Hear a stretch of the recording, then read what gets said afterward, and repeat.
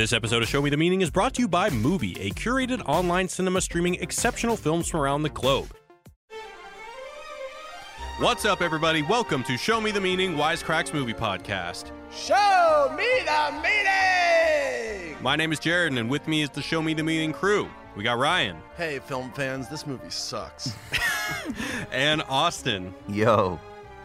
And joining us today is one of our writers and researchers, our resident comic book expert, Matthew Terrialt. How's it going, Matthew? Howdy, y'all. Welcome to the pod, man. Welcome back. Well, last time we had Matthew on was for Avengers Infinity War, and I think he was the only one that the fans liked because he loved the movie. Well, I think it's going to be for that reason they don't like me today. Okay. Well, yeah, that's why we brought you on, because this is Ryan's favorite movie, by the way. No, it's not. Yes, it is. All right, guys. So today we're talking about Batman v Superman, directed by Zack Snyder, starring Ben Affleck and Henry Cavill. Which one is it? Well, Cavill. All right, whatever. But before we get into it, want to give a shout out to the people that have been giving us reviews on iTunes. So we're at 496 right now.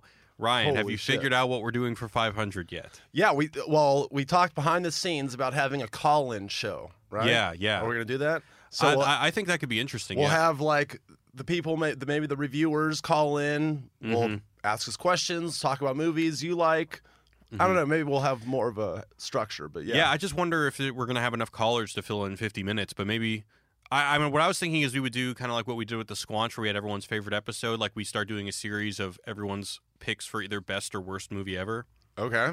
So like, thinking, get call-ins to say what they think the best movie ever is? It could be, yeah. Or we could just have a whole call-in episode for what you think the best movie is, and you pitch it, and we try and argue for or against it. That could be fun. I like that. Oh, yeah. That's creative. easy. And then if there's dead time or dead space or something like that, then we could just offer up our own and talk shit to each other.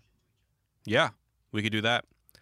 All right, guys, so thank you so much. Oh, yeah, so the people have been leaving us. So this one is by someone called Love This Show. He says, it's absolutely scrum-to-lescent. If you love thought-provoking, meaningful, and fun conversations about films, listen to this show. Thank you, Love This Show. This is from a Bucks regular. He said, after years of enjoying various wisecrack reviews and analysis of films and cinema, we have a proper cinema-based podcast. Thank you. This one is from BN Blake. Thanks for making my commute something I look forward to. You are welcome. That's something very meaningful to me as well, because commutes can be rough. Mm-hmm. And this last one is from Qwert. He said, Austin, Ryan, and Jared make the best trio since the Three Musketeers and Buffy the Vampire Slayer. Oh, thank you. All for one and one for all. So thank you guys. Last time we were at like 468. Now we're at 496. So it's been climbing. We're close to 500, and we promise we'll do something special for you guys. So thank you again. But without further ado, we're going to talk about Ryan's favorite movie, Batman v Superman. So let's go ahead and get some first impressions. Ryan, why don't you go first? And, try to hold yourself back from saying too many good things about it. Well, I have a prepared statement. Oh, yeah, please. Okay. As the great Roger Ebert once said, I hate this fucking movie. For countless reasons I will be happy to go into later. But I think everything I hate about this movie is encapsulated in the first moments of the movie. Here we are. It's fade in. And we hear Batman. We've never heard Ben Affleck's Batman before, but we hear him say these words. There was a time above, a time before. There were perfect things, diamond absolutes. But things fall, things on earth. And what falls is fallen. In the dream, it took me to the light, a beautiful lie. And then it cuts to his parents' death scene for the third time in cinema history. But right off the bat, I have no idea what the fuck Batman is talking about. So if something falls, it has fallen, right? So I'm sure Jared's going to explain to us, how if we follow all the needlessly obtuse dialogue in this 3-hour movie, it will make perfect sense. But I don't feel like I should have to work that hard to decipher a movie called Batman versus Superman. And that first moment about sums up the whole movie for me. It's an endless succession of me saying, wait, what did Batman just say? What is happening in this movie? Why is everyone so angry? Aren't comic book movies supposed to be fun? Why are they talking so much? So very, very similar to the Matrix Reloaded episode, they crammed about an entire hour's worth of needless expository dialogue and made the most boring, tedious, joyless, relentlessly gloomy, pretentious, repetitive, dismal, and completely anticlimactic slogs of a movie/very expensive toy commercial that I've ever been subjected to watch. And somehow, by the end of it, against all odds, in a movie called Batman vs. Superman, I did not give a shit about Batman or Superman or about who would win in the fight between them. I just wanted to leave. Now, if you remember, we saw this movie sort of together. Do you remember that? Yeah. We went to the Vista. We didn't even know we were in the same theater. And then we saw each other outside. And you said, fuck that movie. And do you remember what I said? What did you say? I'm asking if you remember. You don't remember? I feel like you were kind of more on my same page, and then somehow by working on all these videos about it, you've like come to this conclusion that it's good somehow. No, I said I thought it was interesting. I didn't hate it. Okay. But real quick, I want to give a shout out to Joy, our producer, who did God's work by, she always sends out the movie for everyone to listen, and she sent everyone the 3-hour version. Yeah, thanks a lot, Joy. Yeah, just so Ryan could bask in all the Batman v Superman he could possibly swallow. That was a conscious choice. Thanks, Joy. Yeah, thanks, Joy. I feel personally attacked that Jared asked me to watch this again, by the way. He knows how much I hate it. Jesus. Okay, well, this is quality entertainment. All right, Ryan. Well, this is the first time that Ryan has been moved to write something down. I prepared for this. To prepare for this podcast. I think that's saying something. So I think, yeah. Sorry if it was a little long. No. It was good. All right, Austin, what about you, man? I know you said this is the first time you finished watching the movie. Is that correct? Yeah, I turned it off like 45 minutes in the last time I watched it. So I didn't remember that it was 3 hours long. So I was like, all right, so I'm going to sit down. I'm going to watch this movie. I figured it was going to be like 2:20 or something like that. And I looked at the time bar at the bottom and it said 3:03. And I said, what the fuck? So I actually had to Google it. I had to Google it to see if that was like maybe that you guys sent me the intentionally long director's cut or something, because I wondered that. And would we do that? Yeah. So, but it's not a good movie, man. It's clearly Zack Snyder's attempt at doing a film version of the theory of everything. He wants to do like geopolitics and mythology and cosmology and theology and political theory and theory of human nature, and he wants to wrap it all up into a superhero film where people are overacting, they think they're tougher and cooler than they are, and they're all fucking caricatures of past film people. They're not actual interesting characters. So I thought this is actually just I agree with everything Ryan said and more. It's not a good movie, and it's 3 hours long, and it shouldn't be. Were you surprised that a movie called Batman v Superman aspired to do all these things you just listed? No, because The Dark Knight, I think the Dark Knight trilogy does things similar to this. And I feel like that's what Zack Snyder's trying to do. He's trying to emulate somebody who has a far better grasp of, let's say, intellectual history in a way that is a little bit more refined. And Snyder just unfortunately didn't have the tools at his disposal to be able to do so with this script. So I have a theory on that, but before I get into that, I want to hear Matthew's thoughts, and I think they're going to be quite different from your guys's, so go for it, Matthew. Yeah, pretty much antithetical. So I saw it on opening night, and I read no reviews. I got no feedback whatsoever. It was just me seeing the movie, getting my own opinion, wrote down my review the very next morning, and this is how I end it. Batman v Superman is the best superhero movie since The Dark Knight, and a better Easter movie than Gibson's Passion of the Christ. It is Miltonic in its message and scope, seeking to justify the ways of God to men, doing so with drama on a truly epic scale. I agree about Passion of the Christ. I stand by that. To this day, good. And I would say even after all the Marvel movies that have come out since, it is still the best superhero movie since The Dark Knight. I think it is laser focused as a theodicy, and it has that one thing that it's talking about, and it makes a compelling case. I love it.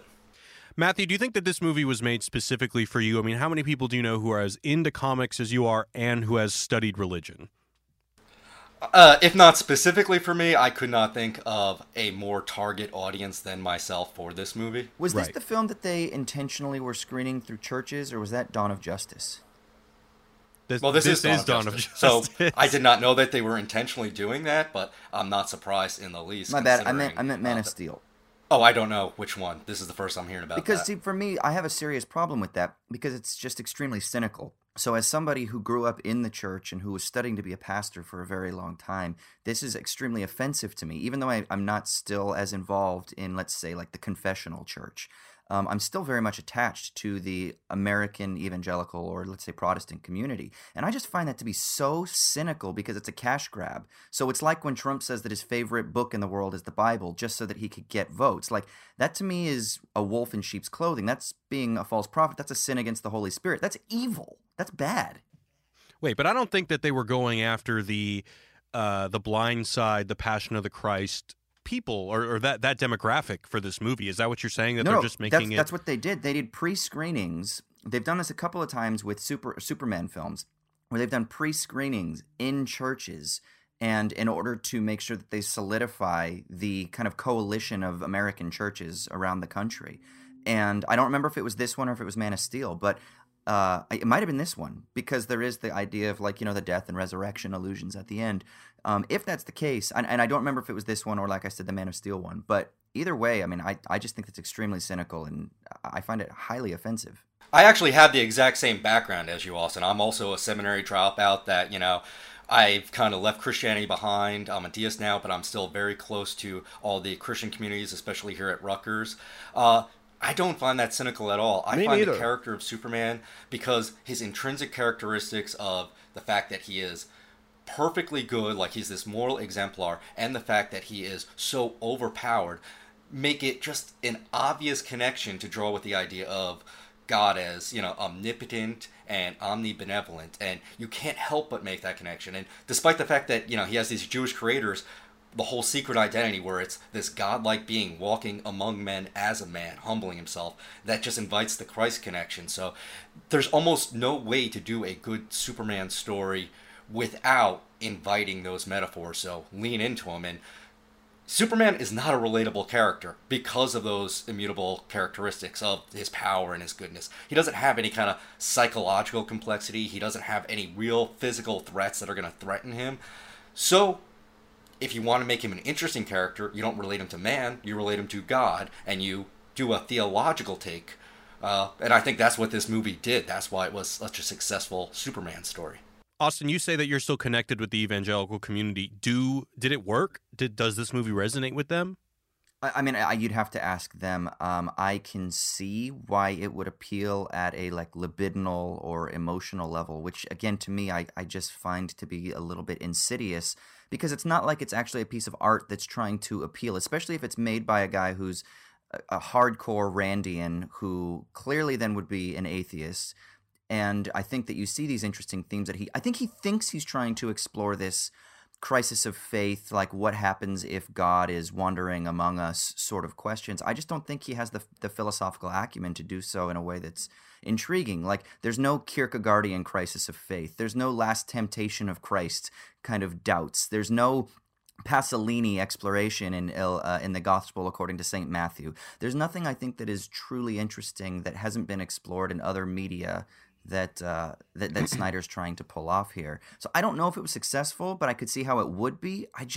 And I get what Matthew's saying. I can see the attempt. I guess for me, it just strikes me as being a cash grab, and that he's appealing to the emotional investments of people. And to me, that's highly problematic. I don't find it evil to market movies to Christians, but going back to your point a second ago about both of y'all bringing up The Dark Knight, and specifically the word you used, Matthew, laser-like focus. Because I would argue that The Dark Knight has so packed full of ideas, jam-packed. But aside from a few of Joker's monologues, there's, it's the ideas come through in the action, in the decisions that every character makes. It's driven. Whereas Batman vs Superman is what I would say, whatever the opposite of the word laser-like focus is. There's so many drawn-out monologues where they just are telling you point blank what they want you to get out of this movie. So actually, and that's what I hate about it. Matthew, so I'm excited to hear what your take is on the laser-like focus, Matthew. So I use that phrase specifically in contrast with Snyder's previous Superman movie, Man of Steel, because there was three motifs that you had all competing with each other in that movie. You have Superman as like the American immigrant coming from the old world, which is literally an old, aging world, but it's also very much like Europe with its hierarchical society coming to America, where a man can be whoever he wants to be. But then you also have the idea of the environmental metaphor where, oh no, they drilled too much. You have this climate change that literally destroys the planet Krypton, and that's the threat that it's going to Earth with the terraforming. But then you also have the Christological motif where, okay, you do have this perfectly good man that is, from the heavens coming down, living as a man, and they all kind of get in each other's way. This one does not seem to have anything else except for just the Christ motif, just the theodicy, just Luthor demonstrating the problem of evil on this massive scale. So that's why I say it's laser-like focus in comparison to thematically. It's more focused than the previous one. I think we can all agree on that. But the execution. I mean, so my criticism of this movie is actually something that Matthew, I reread your review. Actually, Matthew, little wisecrack trivia. Matthew sent me that review over an email before I even knew him, and it was because of this review that I was like, "Hey, man, yeah, cool. Let's give the man a writer's test."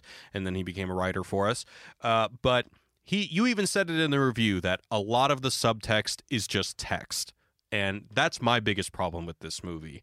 Is that to me, this is a lot of the same problems with The Matrix Reloaded that we talked about. Is that there's not a lot that's happening. A lot of this movie is just Superman trying to figure out what he should do. It's a real tragedy because they take the premise very seriously. They very aptly explore the philosophical ramifications of both Superman and Batman, especially more in the extended edition. Basically, just to what Matthew was saying. The questions this movie asks about a world where there is a Superman are the right questions to ask. It's just not very well paced and not very well dramatized. And what Ryan was alluding to earlier and how I've had kind of differing opinions about this movie, I mean, I'll say this.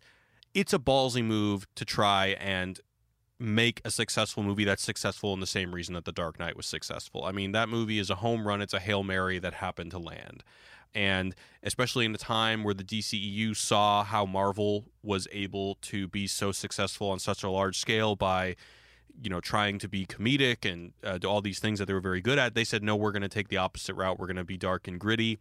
And they went for it, man. But this is just kind of like when I watched it this time, I was pretty bored, and I think, right. But that first time I watched it in the theater when you were there, I was at least like, wow, they're really going for it.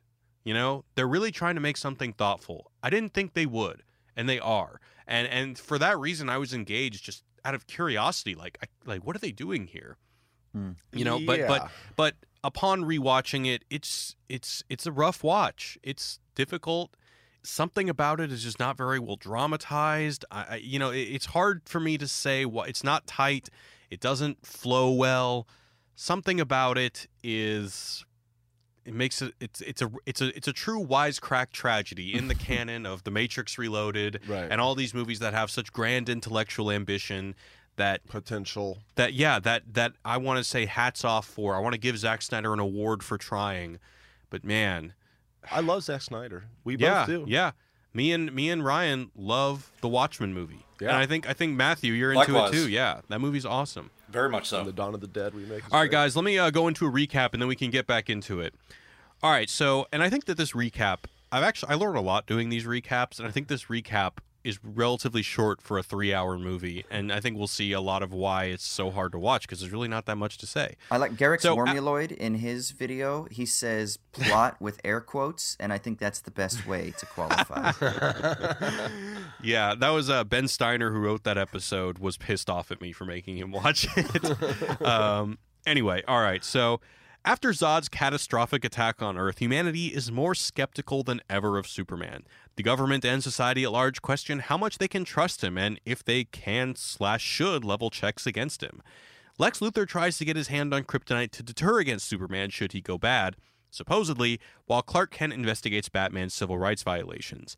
Batman steals Lex Luthor's kryptonite and decides to kill Superman for more or less the same reason as Lex. All the while, Superman doesn't know what to do. Should he try to be humanity's savior or just care about Lois and his family? Is it possible for him to do both? Lex assumes control of Zod's ship, and then kidnaps Clark's mother and blackmails Superman into fighting Batman in order to prove that such a figure cannot be all good. Batman gets the upper hand, but when Superman reveals that his mom, who shares the same name with Bruce's late mother, has been kidnapped, Batman decides not to kill Superman and help him save her. Inside Zod's ship, Lex births a new being that starts wreaking havoc on the city. So Batman, Superman, and Wonder Woman challenge it to little effect. It's not until Superman takes up the kryptonite spear and sacrifices himself that the monster is destroyed and humanity saved. As they mourn the death of Superman, Batman and Wonder Woman recognize that things aren't likely to get any better and that they need to create a team of metahumans to be ready for the next attack. End of movie. Then dirt floats, the end. And dirt floats, the end. This is Jess Betancourt, the host of DNA ID, the only true crime podcast that exclusively covers cases solved using forensic genealogy. DNA ID goes behind the headlines to answer your questions about this remarkable new crime-solving tool, how it works, how cases are selected, why the cases were unsolved for so long, and how the justice system is addressing it. I include input from law enforcement to give you the inside scoop that we all crave with a straightforward, no-nonsense delivery. You can find DNA ID on any podcast platform. Episodes come out weekly on Mondays. Let's start this off since Matthew is definitely the biggest fan of this movie. And Matthew, you brought up the word theodicy. Can you tell us, define that, what does that mean, and how does this fit that definition? So a theodicy is an attempt to reconcile divine omnipotence and divine omnibenevolence with the existence of evil in the world. That's what we mean by the problem of evil. And Lex himself actually says this, like, verbatim. He brings it up. He says when he's taunting Superman, "Boy, do we have problems up here. The problem of evil in the world. The problem of absolute virtue. The problem of you above all. Because that's what God is. I figured out a while back, if God is all-powerful, he cannot be all good. And if he is all good, then he cannot be all-powerful." And so, if you believe in God that is like the classical theistic conception of God, you have to figure out, well, how do you solve this equation? How do all these things fit together in the world? And the classic Christian conception, which I think is what is being kind of affirmed here in the movie, is that God voluntarily humbles himself. C.S. Lewis in The Problem of Pain, which is another phrase for the problem of evil, he says, "The world is a dance in which good, descending from God, is disturbed by evil arising from creatures, and the resulting conflict is resolved by God's own assumption of the suffering nature which evil produces." And the reason I think that this movie affirms the Christian theodicy is because everything that Superman does is really just the passion play. He's working out the stages of it. And so the fact that he's not like Lex Luthor offering this grand theological statement, he's just staying silent, that doesn't mean, he doesn't have an answer. The answer is in the structure of the movie itself, where he humbles himself. He goes before the Pharisees in Washington. He doesn't raise his voice. He doesn't attempt to defend himself against all these libel accusations. But by the end, he does what a Christ figure does. He sacrifices himself to save humanity, and there's the promise of a resurrection. So I do think that is an affirmation of them saying, yes, you can reconcile evil with a good and powerful God if you have this Christian formula. So my problem with this is that, and this is all smart and interesting, but we don't find out that that's really what Lex is trying to do until basically the end, when he tells Superman this. But up until that point, his claim that I suppose we're supposed to be skeptical towards, his claim towards Holly Hunter's character, is that it's for deterrence. But I guess we're meant to later believe that that's nonsense. And even still, the only way that I can really see that there's any personal stakes for him in wanting to do this is he makes a statement about how he says, "No man in the sky intervened when I was a boy to deliver me from daddy's fists and abominations." So is it that, like, because his father was abusive to him and that, like, father figures have always let him down, that he wants to dismantle the notion of a benevolent father figure?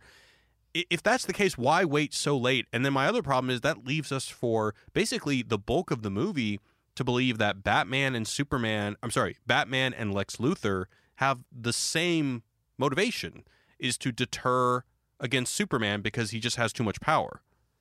Why did you say that name? Exactly. So I would argue that the whole Christological motif, even if it's not evident in Luther, is evident throughout the rest of the film leading up to it, because you have all the talking heads and news commentators and the committee meetings in Washington all questioning, like, should we treat this guy as a Jesus figure or not? And like you said, it's in the text, it's not in the subtext. I don't think that's necessarily a problem with the film, like you guys do, but I do think that the film introduces those ideas. The fact that it's not shown that Lex Luthor is kind of manipulating everyone behind the scenes and causing everyone to be talking about this, I don't think that's a problem that it's revealed at the end.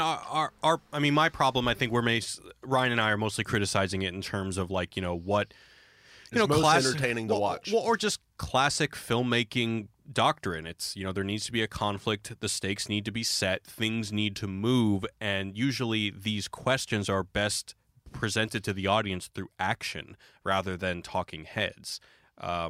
So, there's just not a lot of action that compels us to ask these questions. Rather, it's just the questions are being presented to us directly. Yeah, I guess my problem at the thematic level is that I feel like, how people that got really into Richard Dawkins and the New Atheists would be like, wait, if God is all powerful, can he build a rock so big that even he can't lift it, sort of questions, which is they think they're being really clever and smart by presenting some sort of philosophical thing that no theologian has ever struggled with for the past 2,000 years, when really they're just reproducing a very caricatured and basic form of philosophy. I feel like that's what Snyder's take on theodicy is.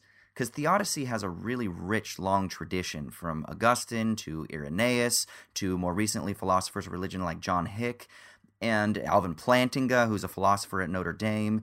And they deal with it in very interesting ways, very complex wrestlings. But and I don't think I'm just forcing this interpretation because I know a little bit more about Zack Snyder. I think it's there in the film.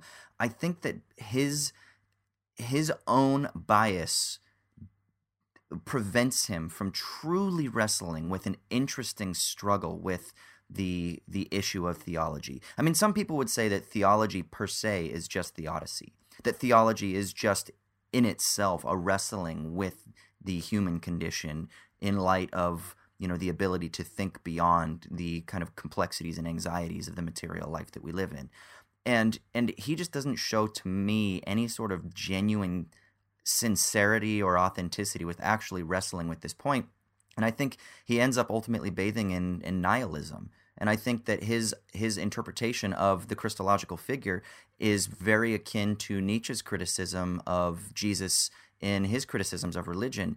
Zack Snyder's Superman is just an active nihilist, unfortunately. He's a guy that has no grounding for his power. It's just an imposition of force or an imposition of will. And at one point, Batman even says this. He says, the world only makes sense if you force it to, which is literally... Now, I know that's not Superman that says that, but I think the whole struggle between Superman and the government is a struggle between from where do you derive your legitimate authority. And you have America that... They're embracing what Nietzsche we could call maybe like the imperfect nihilism, which is where you take like a regional discourse and you inflate it to the universal, right? America knows what's best, sort of thing. So they're the ones who are going to control Superman. They're the arbiters of truth in the world. And then you have Superman, who he doesn't have that.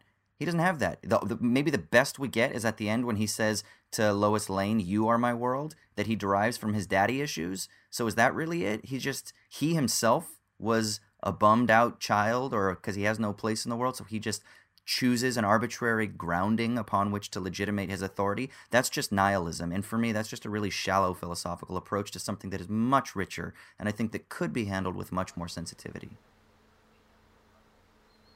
Now, you said that you know a little bit about Snyder personally. I don't know him except through the movies.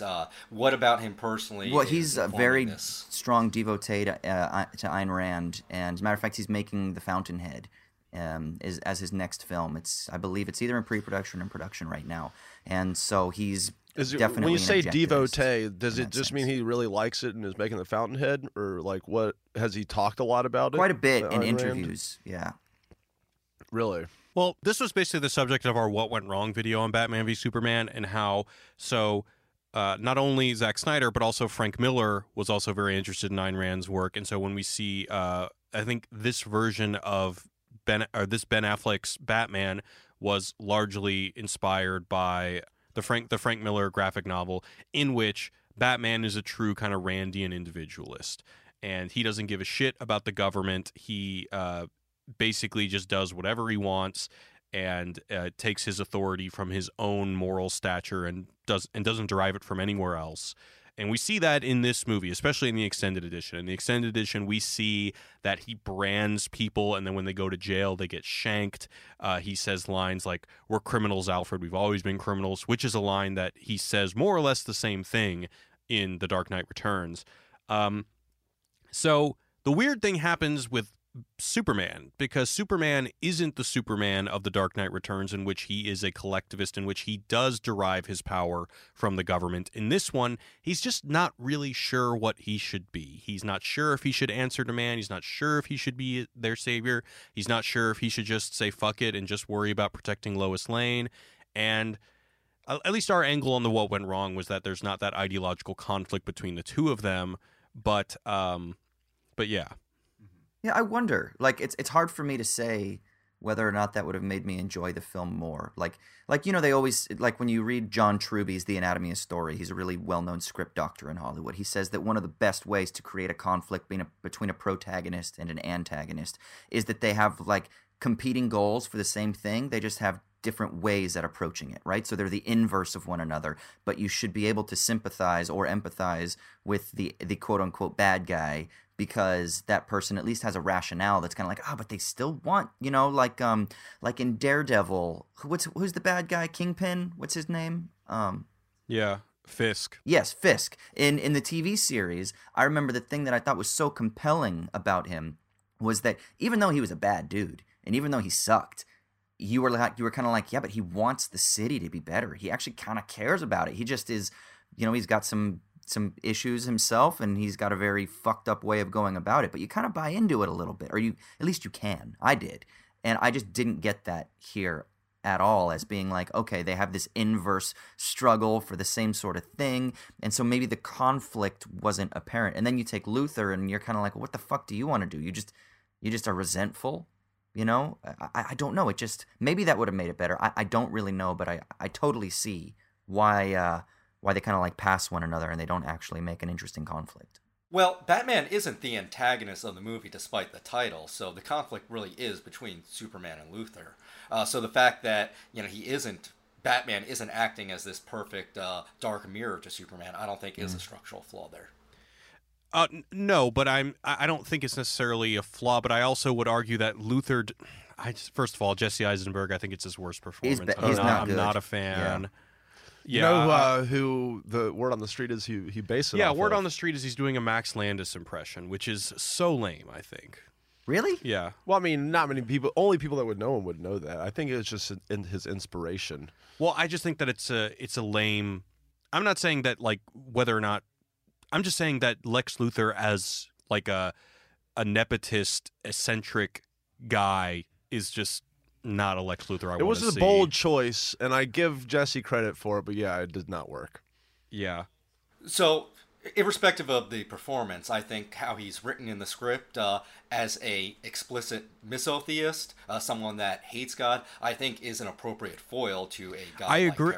I agree with everything Matthew's saying. I would just say that it needs to be established earlier. We need to see it through action, not through something he says in the end of the second act. Like I agree with you, Matthew, that there are some really smart structural things going on here, but man, it needs to be presented in a different way. It needs to be presented earlier. It needs to be presented through action. Yeah. Amen, I think brother. that I agree. I think everything that Matthew likes thematically about it, I could have liked thematically about it, were it handled in a different way. I mean, did you guys see? And I don't think this is one of his greatest movies, but did you see Silence by Scorsese?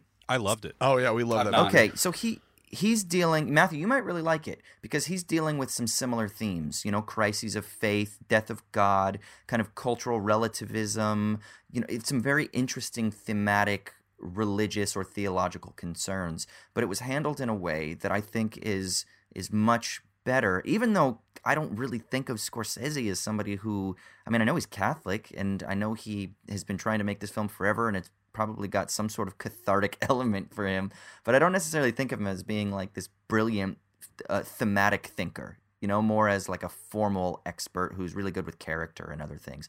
But I think that film does something that Snyder was trying to do. And it could just be because he's younger. It could be because he was trying to do a little too much. It could be because he didn't quite have the tools or the language to be able to articulate what he was trying. I don't know.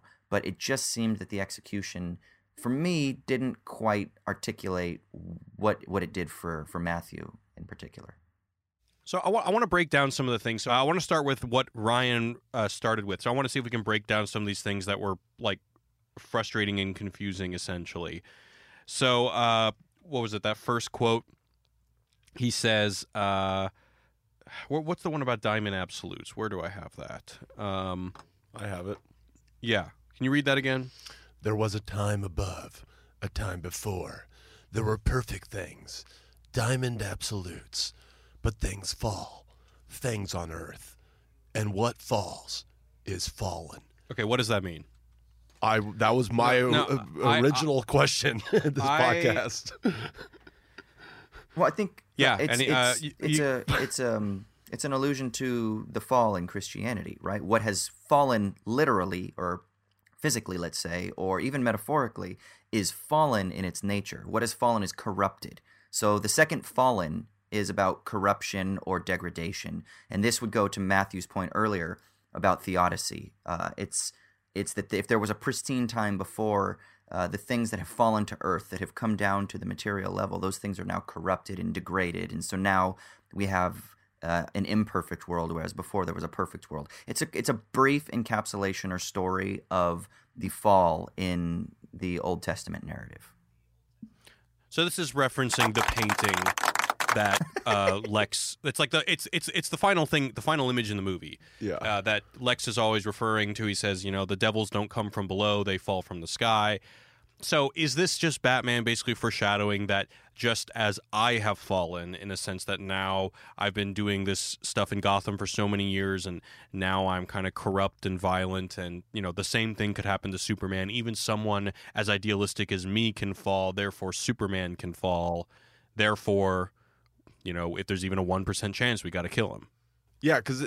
See, I don't think it's really motivating Batman's character. I'm kind of surprised that he's even the one narrating. I think Snyder just wanted to bookend the movie with Genesis and Revelation. So you have this retelling of the Genesis story at the very first quote, and then the final picture of the demons coming down from the sky, like in this apocalypse, that is foreshadowing. That's, Revelation right there. And everything in between. You know what? I didn't even catch the bookending bit, and now that you mention that, Batman's nightmares that he has with those fucking demon things flying out of the sky. Those are all very what the fuck is sort that? of apocalyptic images, right, Matthew? Yeah, absolutely. They are. That's coincidental, though. Obviously, Snyder might be doing it purposefully, but the parademons have existed in DC comic lore for a long time. They've had that same design. That's being taken more so out of the recent comics than... it's not just like, oh, he saw this painting and he wants to do a sci-fi demon. That's not original to Snyder. And then so the next line he says is... In the dream, it took me to the light. Thank you. A beautiful lie. So what does that mean? So to me... Your guess is as good as mine, dude. He says, in the dream, they took me into the light. It took me to the light. I'm sorry. A beautiful lie. And when we see that, this is when the bats are like twirling around him and they're elevating him to light. Is that right? Yes. Okay. Well, so the way I read this was kind of like this idea of the bats saving him from the angst of his parents dying reflects this kind of beautiful lie of like a god figure or Superman as mankind's savior. And so just as, it's a beautiful lie that helps him cope, but I think that this is why like Lex and Batman have the same motivation, because Batman wants to tear down the beautiful lie. Exactly. The beautiful lie being that Superman can be all powerful and all good. That's essentially how I took it too. Kind of like how you were talking about earlier, Austin. Like, it's just nihilism. Like, yeah, I just get from that people think Batman and Lex are the nihilists. Yes. Right. Yeah, and it's a lie. Even if it comforts people, it's still a lie. And even if and fuck that. There's a line where tear it down. Lex is speaking at his fundraiser, and he says, Prometheus went with us, and he ruined Zeus's plan to destroy mankind, and for that he was given a thunderbolt. Choo! So I guess, like, and I think that so much of the language in this movie is very deliberate. So kind of like Prometheus, who challenged the divinity of Zeus, Lex challenges the notion of Superman's benevolence and all-powerfulness, I guess is what he's going for. So he sees himself as a Prometheus figure. Yeah. And this is not even the first time that Superman movies have made that connection between Luthor and Prometheus.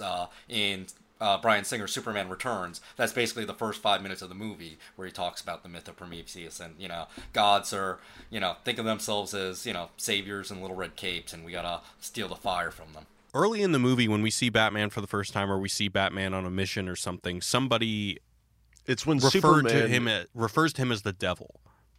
Oh. Do you remember what I'm talking about? Like he's saving some trafficked Vaguely. women or something like that, and they're calling him the devil or something. Vaguely. I didn't.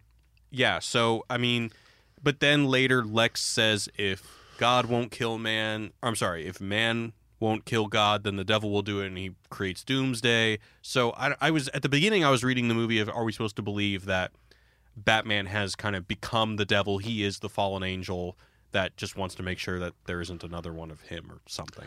I think that this whole that how Batman is introduced into this new DC canon is really a big reason why it sucks. This movie is because, like, for one, okay, we just got the Dark Knight trilogy, right? A couple years before, and then all of a sudden, all right, Ben Affleck's gonna be Batman, but we don't get any. Not only do we not really get the origin story, which I'm not saying we need again, but they just cut so far into the future where he's just a grizzled. It's like we're supposed to just say, oh yeah, we know what Batman's done, and he's just this grizzled guy. But I don't feel like it was earned at all, because you just see him, he's just pissed from the beginning of the movie till the end, and there's no. I wish we'd gotten a little bit of a montage of just Ben Affleck pre this movie, that to set up his character, because yeah.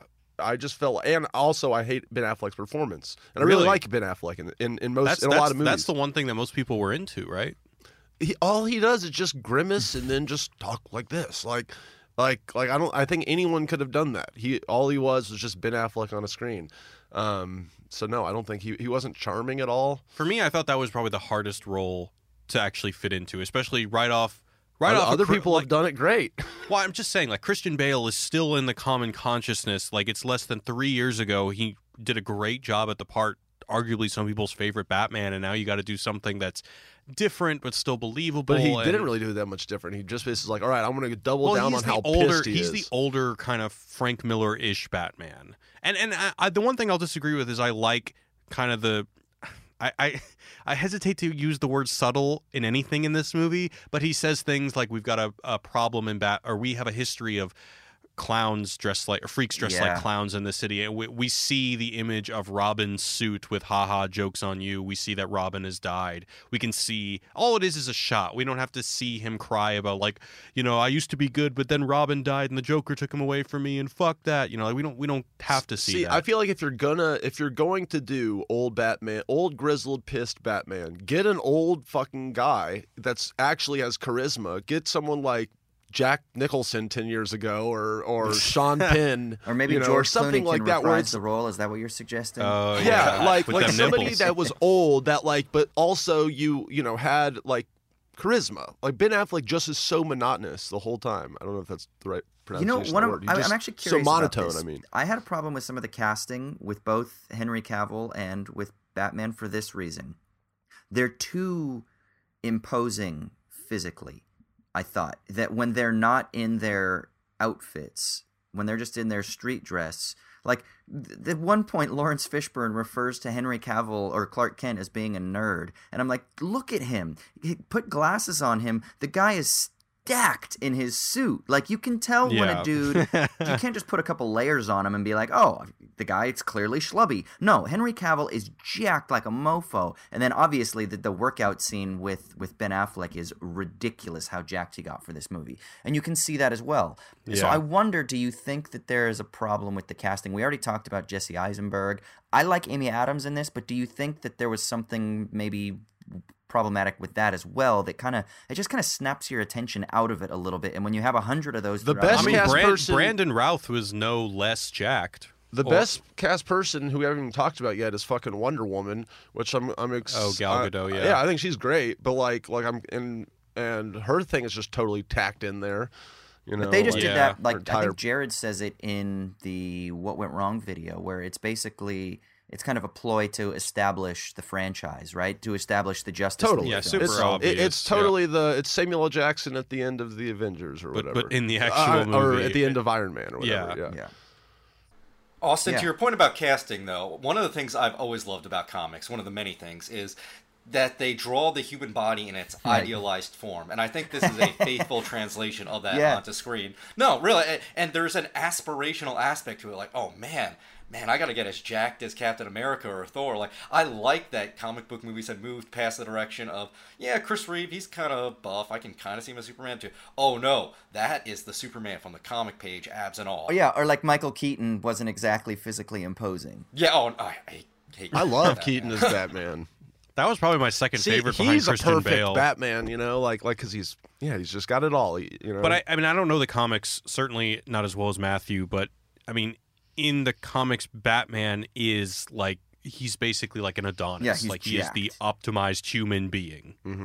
Square jaw. that's why The Rock should be. Like, And Bruce Wayne is also too. No one really questions the fact that Bruce Wayne is, a I kinda- jacked I guy can as see well. that, though. Clark Kent, yeah, he does supposed to wear like baggy clothes. He's supposed to hide it and slouch, and that's just poor costume design, poor acting on the part of Cavill. Like Yeah. that could have been corrected for, obviously. yeah, I mean, the Bruce Wayne one doesn't bug me, because if you're like a billionaire playboy, yeah, I believe that you've got a personal trainer and access to Mexican supplements, so you're probably pretty jacked. But the Clark Kent one, I think, is the one where whenever I saw him in a suit, I was like, that guy's not a nerd. That guy's he's still ridiculously good looking and huge. Yeah. Just to talk. Fair point. I'll agree on that one. Just to actually. talk more about the just the scope and the ambition of this movie, there's a subplot, or I don't even know if you'd call it a subplot, with Perry Mason and news sensationalism. That what is it? He's so cynical. Clark is always trying to tell him that he should be talking about Batman and how Batman is abusing civil rights or something like that. And Clark will say, when you're choosing who to pay attention to, you're telling people who to care about. And then he says things like, the American conscience died with Robert, Martin, and John. And which I still don't entirely understand that quote. I think he's talking about three, like Robert Kennedy, Martin Luther King, and John F. Kennedy, I guess. Like the Yeah. three like classic liberals who have been assassinated or something. I don't really know what he means No, by that. just But just figures, like there's just such scope and ambition of trying to kind of fit everything profound they can possibly think of into this movie, including like news sensationalism. Right. Seems kind of out of place, but interesting. mess. Yeah, it snapped me out of it too. I thought, and I was curious because you guys just watched Network and you just did that episode, and I was curious actually to what you guys thought about that element, because there's the bits where they've got Nancy Grace talking in the background, and then someone from CNN, and then they've got fucking Neil deGrasse Tyson at some point musing about like our place in the universe and shit like that. And that's why I said I felt like it was Snyder's attempt to do a theory of everything. Is he wants to literally cover everything from geopolitics to media theory to human nature to theodicy, and I don't know. Maybe if it wasn't like cliche, forced on the nose dialogue that they cut to in the media clips, it wouldn't have been as bad. But it was like nobody in the media actually talks that way, and I know it's film dialogue rather than naturalistic dialogue, and it's okay. Like Tarantino does film dialogue, not naturalistic dialogue, and it works. But there's a difference between film dialogue and then caricatured film dialogue, and this was just overly caricatured film dialogue of media personalities, I thought. The thing that snapped me out of that scene actually was how meta it got, and it's the only time that the movie gets meta at all. You have Perry White saying it's not 1938 anymore. No one cares about Clark Kent taking on the Bat, and they're winking at the camera like, "Oh, Superman was created in 1938, and audience here is obviously here to see Clark Kent take on the Bat." Right, yeah. That it just didn't fit with anything else in the film. Like, this isn't Deadpool. Why was it trying to be in that one scene? Yeah, I'm not a big fan of that winky shit. You know? Yeah. I love it in most movies, but it has to be like essential to the movie, like, and not just one off and then they never go back to the idea again. I'm curious, Ryan, why you think that Gal Gadot was so good? Why do I like her? Well, I'm not. Why do you like her? I mean, I think that's a very obvious reason why any straight red-blooded male would like her. But in this particular film, in particular, why you thought she was successful, or was it Jared that said you thought that that character was No. good? I think she's well cast as a character. I mean, I really liked Wonder Woman the movie, or her part in it, and just kind of her fish out of waterness. You know, because that's what the movie. Obviously, this is about Wonder Woman, but like there was a serious character being serious put in a situation where her seriousness was funny. You know, we need more stuff like that in comic book movies. Yeah, the DCEU, man. She was a good actress in those scenes. You know, just going from this, I mean, not that these movies came one right after the other, but going from this and then watching the Justice League, it's sad. And there are a lot of people on the internet who are like, I want to see the Snyder Cut if it exists. And I do too, man. I'm curious because did you see Justice League, Ryan? No. It's sad because it tries to like abrasively be the anti-Batman v Superman. Like, take out all ambition, take out all thematic weight, and just try to be as much of a fun, lighthearted Marvel movie as possible, and they still missed. So, yeah. They're fucked up over there at DC, man. They're fucking up hard over What's there. the theory about Snyder's cut? Is it supposed to be more dark and thematic and stuff? Well, you know the backstory behind the production of that film. You know how he had a family tragedy and had to get off the movie, and Joss Whedon took it over. So, like, I mean, who knows what that movie would have. But they took out like. 40 minutes and reshot a lot of it. Well, right, that's what I'm saying. So who knows what the original intent was? I would imagine. I imagine they were going to continue with some of the thematic motifs from Batman v Superman, and even if you guys say it's a swing and a miss, he still would have swung with his more intellectual take. But you don't even have that because Wheaton reshot all of those scenes, like the resurrection scene. What you would anticipate as being another Christological motif. Okay, here's the Easter of Superman. But no, it's just a whole bunch of science fiction technobabble, and it's just a resuscitation, and it's weird. It's dumb and stupid. Yeah, and at the end of the day, I would rather have this film than the Justice League. I would rather have Batman v Superman, an ambitious intellectual film that fails, than the Justice League, which is frivolous and still fails. Do you think there's something inherently difficult about judging franchises that are 15, 20 films long? I mean, however long they are, by their individual installments, like that it's almost being uncharitable to the process. Like when you watch a TV series, really. Some Marvel weeks does there's it going to well. be a good episode, and some weeks there's going to be a bad episode. But since these are these massive long-term franchises, do you think there's something that's like a little bit unfair to subject them to the normal film criticism? No. I mean, they still they still have to be good individual movies in their own right. I mean, you're going to the theater and you're paying a ticket price for a single movie, and all the Marvel movies still have a 3-act structure with an arc that makes you feel satisfied at the end. Except for Infinity War. But I mean, even that works to a degree. But yeah, I mean, I guess it just makes it hurt that much more. Like, I would be kind of more in your camp, Austin, if it wasn't that they try and like change course thematically so abrasively within this DCEU, because now it is really like you're watching 5 disparate movies that seem connected but are tonally do not make sense. That's one thing you can say. That's really something you got to give props to the Marvel movies, because they've been directed by so many different filmmakers, and yet tonally they all feel like they're in the same family. Yeah, I don't know how the fuck Kevin Feige did that. Yeah, but it's an amazing feat. Well, Justice League is even worse off for being, if it had just been Joss Whedon changing direction, from the script onward, and you never had any of Snyder in there, it would have been a better movie, as different of a course change as that was. But because it's halfway through. It's 40% Wheaton, 60% Snyder.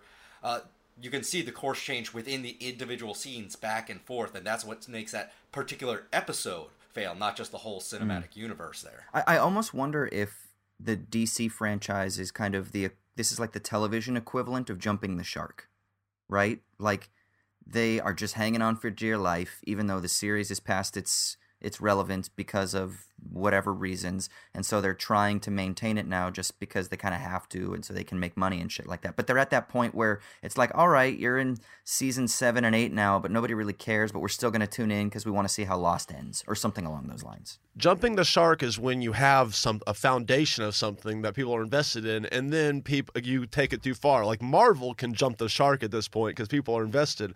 DC never had anything. They don't have fucking anything care, but they're just trying The Dark Knight. with all their Dark Knight might trilogy. to try and make every movie like a different. Ryan's talking about thing. the DCEU.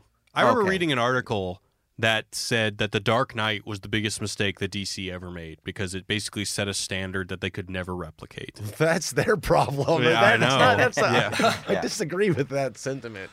And this last thing I want to say before we sign off is my theory about Christopher Nolan. You know, even in this conversation, whenever we're talking about something going wrong with this movie, we blame it on Zack Snyder.